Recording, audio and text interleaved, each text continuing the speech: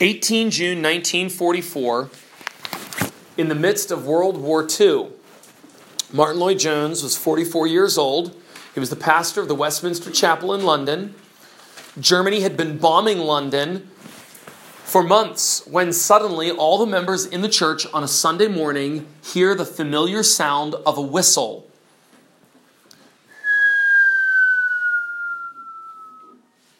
The sound that a bomb was falling near to them. And the whistle was so loud that they knew the bomb was very near to them. Can you please hand out these handouts, please? The church members could tell it was Sunday morning during the service, and they could tell that the bomb was very near to them. But their pastor, Martyn Lloyd-Jones, was praying. He was praying his 10-minute long Sunday morning pulpit prayer. And as the whistle got louder and louder, Martyn Lloyd-Jones did not stop praying until the bomb hit the church, at which point he paused, and an eyewitness said, everyone looked at him, and he never opened his eyes. He only paused as the building shook, and plaster fell on his head. And then without opening his eyes, he continued to pray and finished his pastoral prayer. That story signifies a heart that we need to learn from. He was mastered by an overwhelming fear of God. After I read the biography of Martyn Lloyd-Jones, this is the one volume that I read. There's one that's 800 pages longer than this. It's 2 volumes that Paul's read. I've read this 400-page biography, and it is fantastic. Just after I read this, Paul and I were talking on the phone, and he asked me, Seth, what do you think is the greatest problem in the American church? And because I had read that book, my reply was the lack of the fear of God. Martyn Lloyd-Jones was a man who was full of God. When J.I. Packer is a great author, man who's written many, many books. J.I. Packer heard Martyn Lloyd-Jones preach and said, quote, I have never heard another preacher with so much of God about him. The thrust of his sermons is always to show that man is small and God is great. And so I'd like to review for you the life of Martyn Lloyd-Jones and choose one heading, and that is that revival most commonly comes among those people and to those churches who are God-centered like Martyn Lloyd-Jones.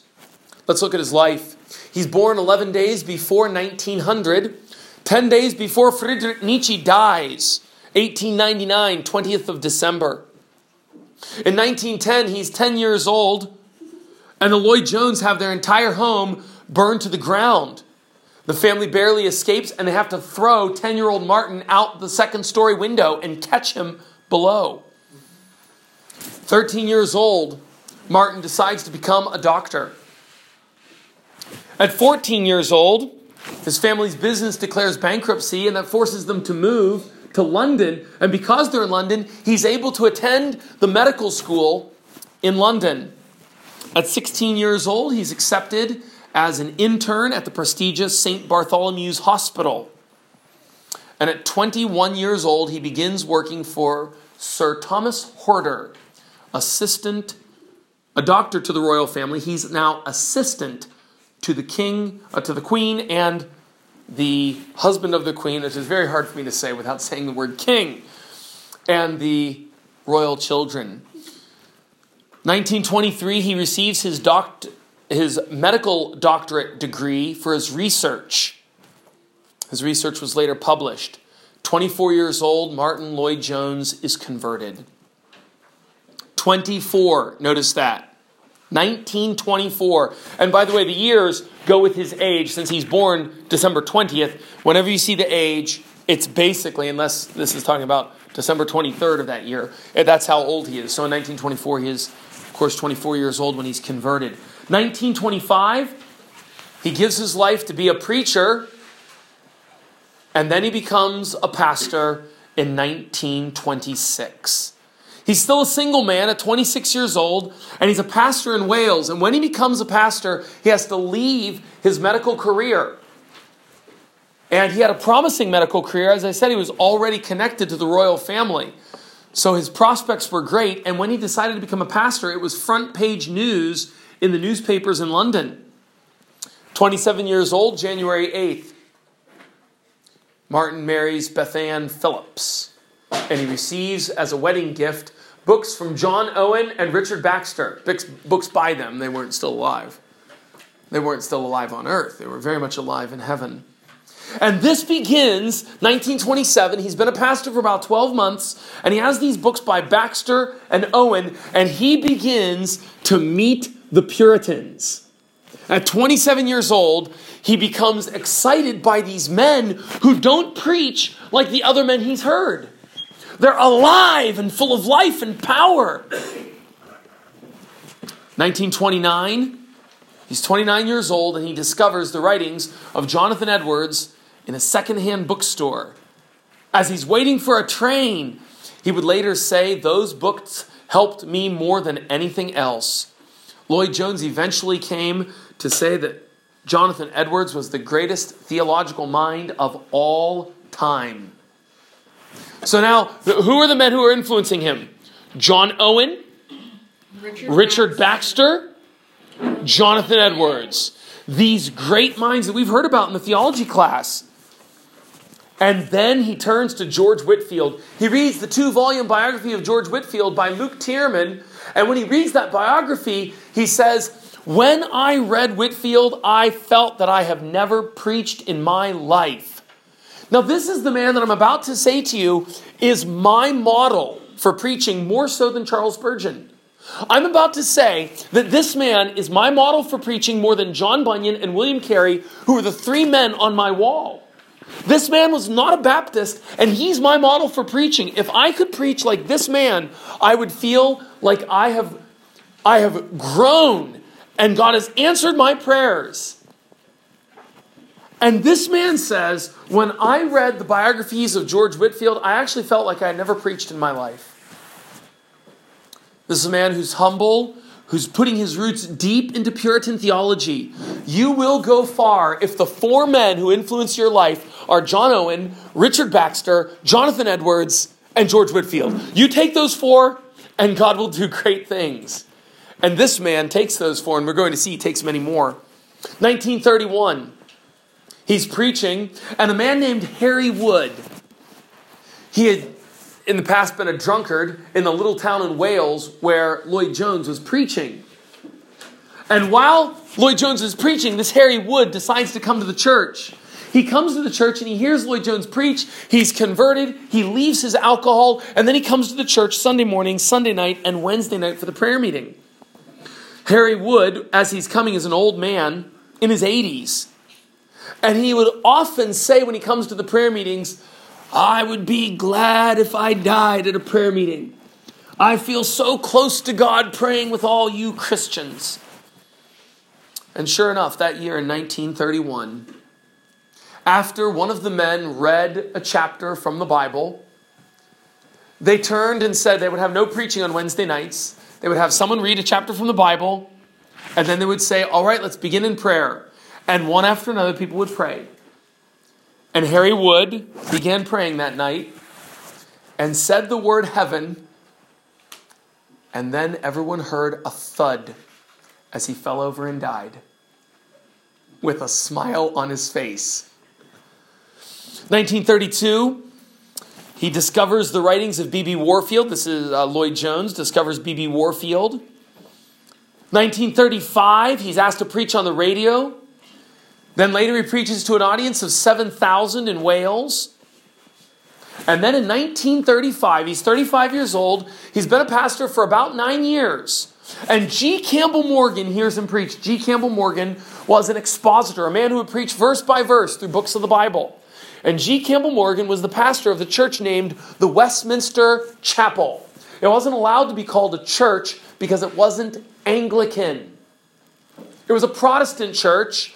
and it was a dissenting church. That was a church that disagreed with the Anglicans, so it was not allowed to have the name church in it. So they called it Westminster Chapel. G. Campbell Morgan was famous there as a verse-by-verse preacher. And Morgan hears this young Welsh preacher speaking and says, this is a great man.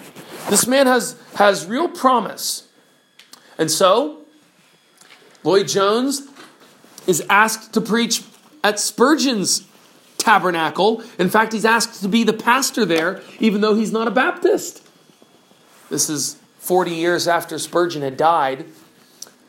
But then Lloyd Jones accepts G. Campbell Morgan's proposal to come and preach for 6 months at Westminster Chapel. And in 39 years old, I guess it would be 38 because he hasn't turned 39 until the end. At 38 years old, on the 23rd of April, Martyn Lloyd-Jones accepts the call to Westminster Chapel to share the pulpit with G. Campbell Morgan, who is now an old man, and he leaves his church in Aberavon. Now, at that first place, he had seen revival. He had seen God save people in amazing ways. And he now leaves that church, and he goes to Westminster Chapel. September 3rd, World War II begins the day before he becomes the pastor at the tabernacle, at the chapel. His first book of sermons is published that year, entitled, Why Does God Allow War? Listen to this. Eventually, Martyn Lloyd-Jones will publish 95 books. He did not write one of them. Every single book published was his sermons that people wrote down and went out and published on his behalf. And I have the copy of his sermons on Ephesians because Pastor Schleyline urged me to buy them about 20 years ago. And I bought them. And what's amazing is that you can listen to Martyn Lloyd-Jones. Go on mljtrust.com. mljtrust.com. And you can download his sermons. And if you download any text in Ephesians, just go to any of the sermons on Ephesians and then come and look on my library and I'll give you the book and you can listen to it on my computer and follow along almost word for word from the book and the recording. Which, as far as a public speaker goes, that's an amazing feat because many public speakers will start one sentence, pause, and before they finish the sentence, start a new sentence again. It's very common. Verbal clutter like that's very common. But listen to his sermons and there's very few interruptions. And they follow almost exactly the published works. The man could speak prose. 1940, the attendance drops because of the war and his salary becomes very small, but he does not quit.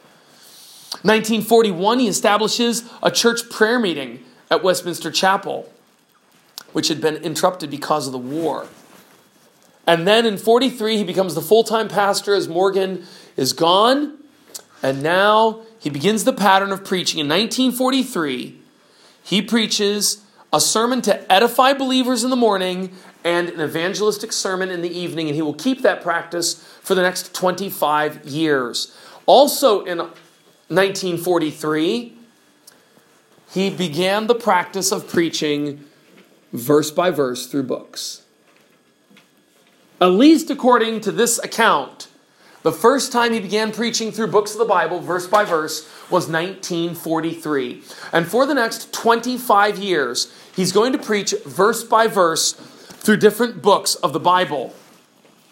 I'll give you a list and a little bit of the books that he preached through. But for an example, he preached for 8 years from the book of Ephesians, verse by verse. 13 years through the book of Romans, and he only made it to chapter 14.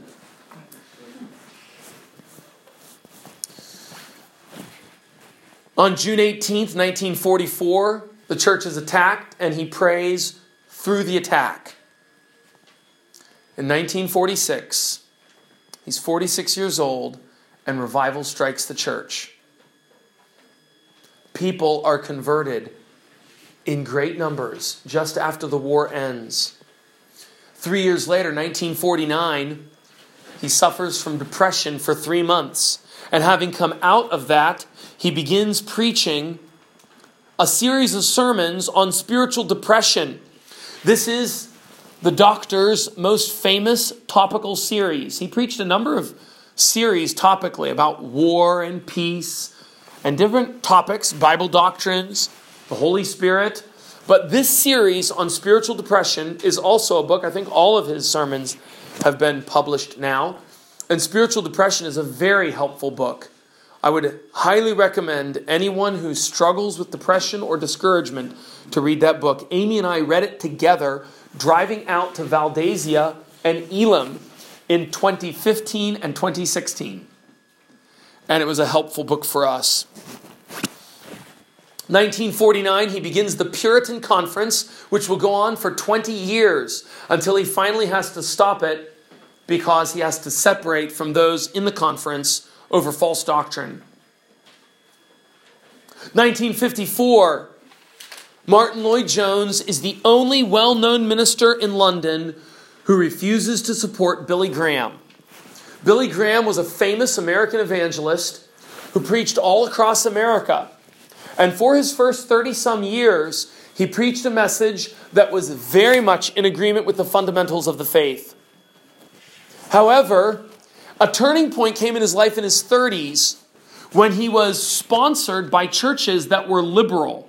So now fundamentalist churches and liberal churches could come to his crusades and even support. That is, up on the platform while he's preaching, in the chairs behind him, there could be a few fundamentalist pastors, a few liberals, a few fundamentalists, a few liberals, a few Bible believers, and a few unbelievers sitting on the platform behind Billy Graham as he preached. Lloyd-Jones says, "I will not support you until you change 2 things, Billy Graham. You've got to stop accepting the support of the religion called liberalism. And number 2, you have to stop giving altar calls." Because Lloyd-Jones now understood what Charles Finney had done and how dangerous that was. 1954, he's greatly attacked because he will not support the Billy Graham Crusades. 1957, let's have some music playing. The Banner of Truth Trust is founded. He was not the only founder, but he was vital in helping the Banner of Truth begin. 1858, he travels to preach in South Africa. 1965, he buys his first home. 65 years old and 3 years before he retires. And then in 1966, he gives a message on evangelical unity at the Evangelical Alliance. This is an alliance where many different denominations get together. And Martin Lloyd-Jones preaches like a fundamentalist. That is, he preaches with the doctrine of a fundamentalist, though he did not take that title for himself. But he preached the doctrine of a fundamentalist, and he said in his book, even in his sermon, Evangelical Unity, and I have that book as well. There are 3 sermons in that little book, and one of them is called Evangelical Unity. And in that sermon, which I've read, he calls for a clear distinction between those who do not believe the gospel but call themselves Christian and those who do believe the gospel and call themselves Christian. And so he said, you must leave the Church of England. John Stott was a famous pastor who was in the Church of England at that time. John Stott held to the gospel. John Stott held to all the fundamentals. But John Stott was not willing to leave the Anglican Church. And so when Lloyd-Jones, who's probably the most famous preacher in London, preaches, he sits down and John Stott comes right up after him and says, in summary, that was wrong. So imagine hearing that at a conference with a few thousand pastors there. And the most famous pastor says, let's be biblical and leave the false churches. And then the next most famous pastor stands up and says, I would say thank you, but what he said was wrong.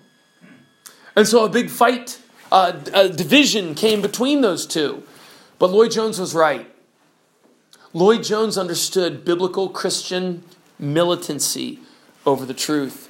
1968, February 25th, he preaches his last Sunday as the pastor at the Westminster Chapel. And 2 months later, on April 14th, he begins his sermons in America at Westminster Seminary on preaching and preachers, which of course have been published as a book. And you can listen to all those lectures online. In fact, in 2 weeks' time, our night class, theology class, will be on preaching. And Paul will be teaching the first hour, or roughly so, on methods for preparing the sermon. Then I will be delivering the second hour on how to deliver the truth.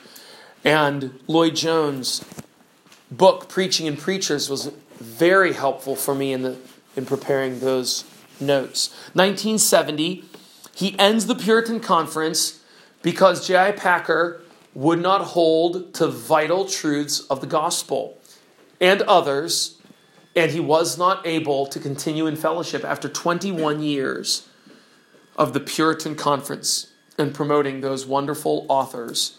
1970, R.T. Kendall, this is not in your notes, R.T. Kendall becomes the pastor at Westminster Chapel. Notice this, Lloyd Jones leaves the chapel in 1968. 2 years later, they call R.T. Kendall. And this is a very important lesson in church history. R.T. Kendall was not the kind of man that Lloyd Jones was. He was not as firm and as solid in Bible doctrine.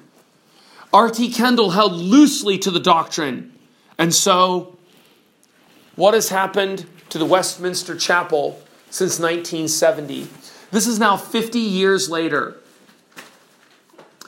About 3 years ago, I went on the Westminster Chapel website for their church. And they had the beautiful church building that Martin Lloyd-Jones preached in. And they were advertising a building program and asking for funds to be given. You could give right there on the website with check or with your credit card. And they had a video promoting this. And in the video, you could see that they were going to destroy all of the woodwork and get rid of the columns and make it look kind of like a shopping mall. And even have a little cafe where you could buy some coffee and listen to the sermon. And the video was titled on their website, Beautiful Destruction. His sermons are not played on that website.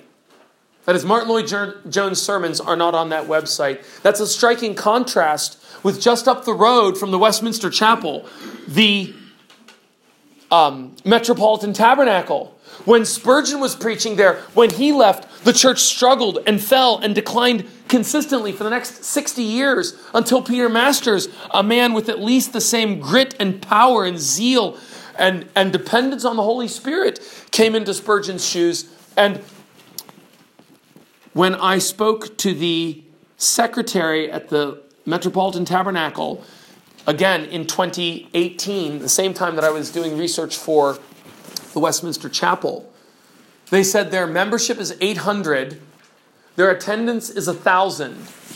That is, Spurgeon's church now has 800 in attendance, 800 members, 1,000 in attendance, and they said they're preaching as best they can the way and the doctrine that Spurgeon did in the past. On their website, they had 15 or 20 missionaries that they are supporting a third, a half, or entirely. There are 2 pastors for a church of 800 or 1,000. They still don't use musical instruments, except I wasn't clear. I asked and they didn't quite answer. They said, we don't use instruments. And then when I asked and pressed, they might use the piano at Spurgeon. And the reason I share that detail is they weren't interested in attracting people based on secondary or ephemeral or worldly attractions. John Calvin didn't even want music in the church because he said people will come to the church just to hear music. And that's a great example of a church that had dwindled down to 50 and grew back at least to some of its previous glory by preaching alone. Well, let me give you some lessons from Martin Lloyd-Jones.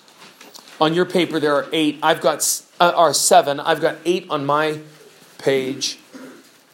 I had to cut one from yours, and I thought the time, but we'll see what happens here. Number 1, we must constantly preach the bad news before we can do any spiritual good. When asked if Martin Lloyd-Jones was going to have a crusade, are you going to have a crusade and invite in a special speaker for a week to see people converted? Lloyd Jones says, I have one of those every week. He wrote, the great difference between the Christian and the non-Christian is that the Christian speaks with humility. That's the great difference. Lloyd Jones saw it exactly right. The real difference between Christianity and false religion is the doctrine of humility. That's why I said previously in the last lecture on fundamentalism and liberalism, with all the things that liberalism denied, I said it's possible that denying the sinfulness of man is the worst. Because if you admit the humility, the sinfulness of man, your heart will be much more open to reading the Bible. If you say, well, the Bible's accurate, but you're not humble, you probably won't read very much of the Bible. Lloyd Jones said, it is made perfectly clear in the pages of the New Testament that no man can be saved until at some time or other he has felt desperate about himself. We need to take that into our hearts because all through our churches we have people who are very nice, but have they ever felt desperate about themselves? They haven't, and they're lost. And Lloyd Jones put his finger on it. His sermons commonly emphasized sin and humility, and men felt small when they heard him preach. But they continued to come and listen because they also saw that God was very big. Lesson number 2, absolutely everything in the Bible is true. He said at one point, evolution is the biggest hoax in the world in the past 100 years. He loved doctrine. That's why he preached verse by verse and often word by word, because he believed every word was inspired by the Holy Spirit. And he wanted to separate from those in the churches who tried to diminish parts of the Bible. And that's what I would say, for example, about women pastors. The issue of women pastors, I would ask, why is it that you want to hold to that practice when the scriptures are so clear? If you're going to diminish, for example, 1 Corinthians 11 verse 3, what other parts of the Bible are you going to diminish as well? Lloyd Jones knew it. He believed in inerrancy. His sermons were logical, rational, and tightly reasoned. Lesson number 3. God is most honored and his people are most helped by expositional preaching. He preached constantly. Often in the week, he would be speaking on Tuesday night, Wednesday night, Thursday, and Friday night. The first year that he was a pastor, he preached in 54 different churches. There's 52 weeks of a year. If you're going to preach in 54 different churches, as well as being a pastor, a new pastor in a church, you're going to be preaching constantly in the week. He spent 2.5 years going through the Sermon on the Mount. He spent 8 years on Ephesians, 13 years on 14 chapters of Romans. He placed very little emphasis on programs in the church. He had all the children above 3 sitting in the service with him. When they found a stage at the Westminster Chapel on which the drama club had been practicing, they asked him, what should we do with this? And his answer was, quote, you can heat the church with it, close quote. He was once asked to preach on television when he was in America. And they said, when you preach on television, though, you'll need to know that in front of the camera, there's a green light. And as long as that green light is on, you can preach. But when the red light comes on, or when the yellow light comes on, you have to slow down and close. And when the red light is on, you have to stop.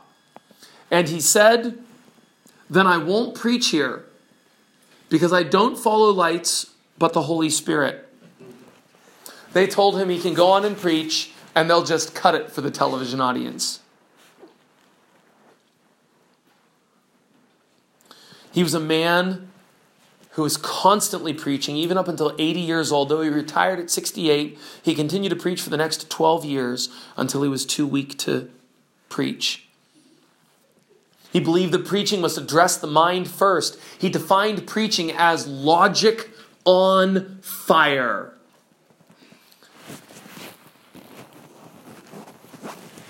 Lesson number 4.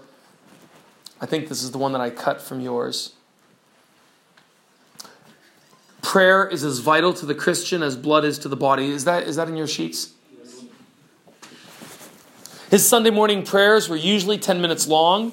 He took time to prepare himself for the prayer and said, quote, "There is nothing more important than to learn how to get oneself into the frame of mind to pray. There's nothing more important than learning how to put your mind in the place where it can pray." Quote, "When a man is speaking to God, he is at his height. It is the highest activity of the human soul. It is at the same time the ultimate test of a man's true spiritual condition. There is nothing that tells the truth about us as Christians so much as our prayer life. Everything in the Christian life is easier than prayer. Is it any wonder that we don't pray?" He warned us that it is far easier to preach well than to pray well. On one Sunday morning, while he was preaching in London, a man wanted to kill himself by jumping off the London Bridge into the Thames River. Suddenly, he decided to get down and said, "I'll kill myself in the afternoon." He walked through the streets of London until he heard singing from a church. It was the Westminster Chapel. He walked up the steps just as the singing stopped, and he heard a Welsh voice praying. He was so overpowered by the prayer that he was converted on the spot and became a church member. In both pastorates, that is, in the Welsh church, in the church in Wales, and in the church in London, he sought to get at least 1 hour per week when the church was entirely devoted to prayer. That is, not talking about prayer, not taking requests, but actually praying. In May 1931, they began the prayer meeting at 7:15. And finally, he closed the prayer meeting at 10 p.m. That's 2 hours and 45 minutes after the people have worked. These people are walking to get to the church. They're tired. They pray and they keep going until finally he closes it at 10 o'clock p.m. And in the book, he records other times where he was not the one praying. The people didn't want to leave. They would continue praying. Lesson number 5, we need to set our hopes on God for revival. Lloyd Jones longed for revival and he saw it several times in his ministry. In 1930, he and other pastors began to gather to think about religion. And so he and the others got together and they decided to pray for revival. He later wrote, quote, "Should we pray for revival? Yes, go on praying, but do not try to create revival." He's attacking Finney there. Do you realize that? Charles Finney, he's opposing Charles Finney. Pray for it, but do not try to create it. It is only given by Christ himself. The last church to be visited by a true revival is the church trying to make a revival. Close quote. He wanted nothing to do with fake revivals. One newspaper wrote, "He has no use for the type of man who is always trying to produce a revival." After about 6 months as pastor, his wife was one of the first converts in his ministry. His wife, who believed that she was converted earlier on, was saved after hearing him preach for 6 months. And she testified, "I had never heard preaching like this. Preaching that had some kind of power I can't describe."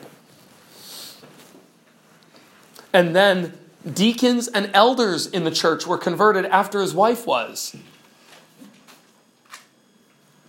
On one evening, 40 people were baptized in his church in Wales. This is a church that began, when he began to be the pastor there were only 40 people. He was the pastor there for 10 years. While preaching there, on one night, he saw 40 people baptized. Lesson number 6, seriousness is a Christian virtue because of the great realities with which they deal. His biography, this book, has 13 photos, and not one of them shows him smiling. Now, I like to smile, and I'm sure he did smile. His biography speaks about him smiling and being actually a very humorous man, but never in the pulpit. There are no jokes in his sermons. Although sometimes he would make people laugh, it wasn't because he was looking for or working up a laugh. The people would arrive at the church and wait in silence until the worship began. There was no band, not even a choir. Ian Murray writes, if there were celebrities in his congregation, which there often were, he neither knew nor cared. Once the ambassador from the Queen was in his service, he gave him no recognition. And he says this, quote, it is not our service. The people do not come there to see us or please us. They and we are there to worship God and to meet with God. And to God alone we must meet. His life was marked by seriousness. The first thing you have to do in preaching is to demonstrate to the people that what you were going to do was very urgent. Let me give you one final lesson. Truth is more valuable than friendship, recognition, or opportunity. As liberalism grew, the Christians in the major denominations decided to talk with unbelievers and even call them Christians. And they assumed, well, the people in these other churches are Christians, and these really are churches. But Lloyd Jones would not allow for this kind of ecumenism, this kind of blending of the true and the false. And so he lost friends. He even lost his chance to preach in larger places. He lost his influence because he would not endorse Billy Graham, for example, and he would not unite with ecumenical causes. And 50 years later, we have seen that he was right. Lloyd Jones was right. The Christians who did try to gain more influence at that time lost their spiritual power and eventually lost many doctrines of the gospel. Martin Lloyd-Jones loved the gospel more than anything else, and he held firmly to truth. May God give us many more Martin Lloyd-Jones today.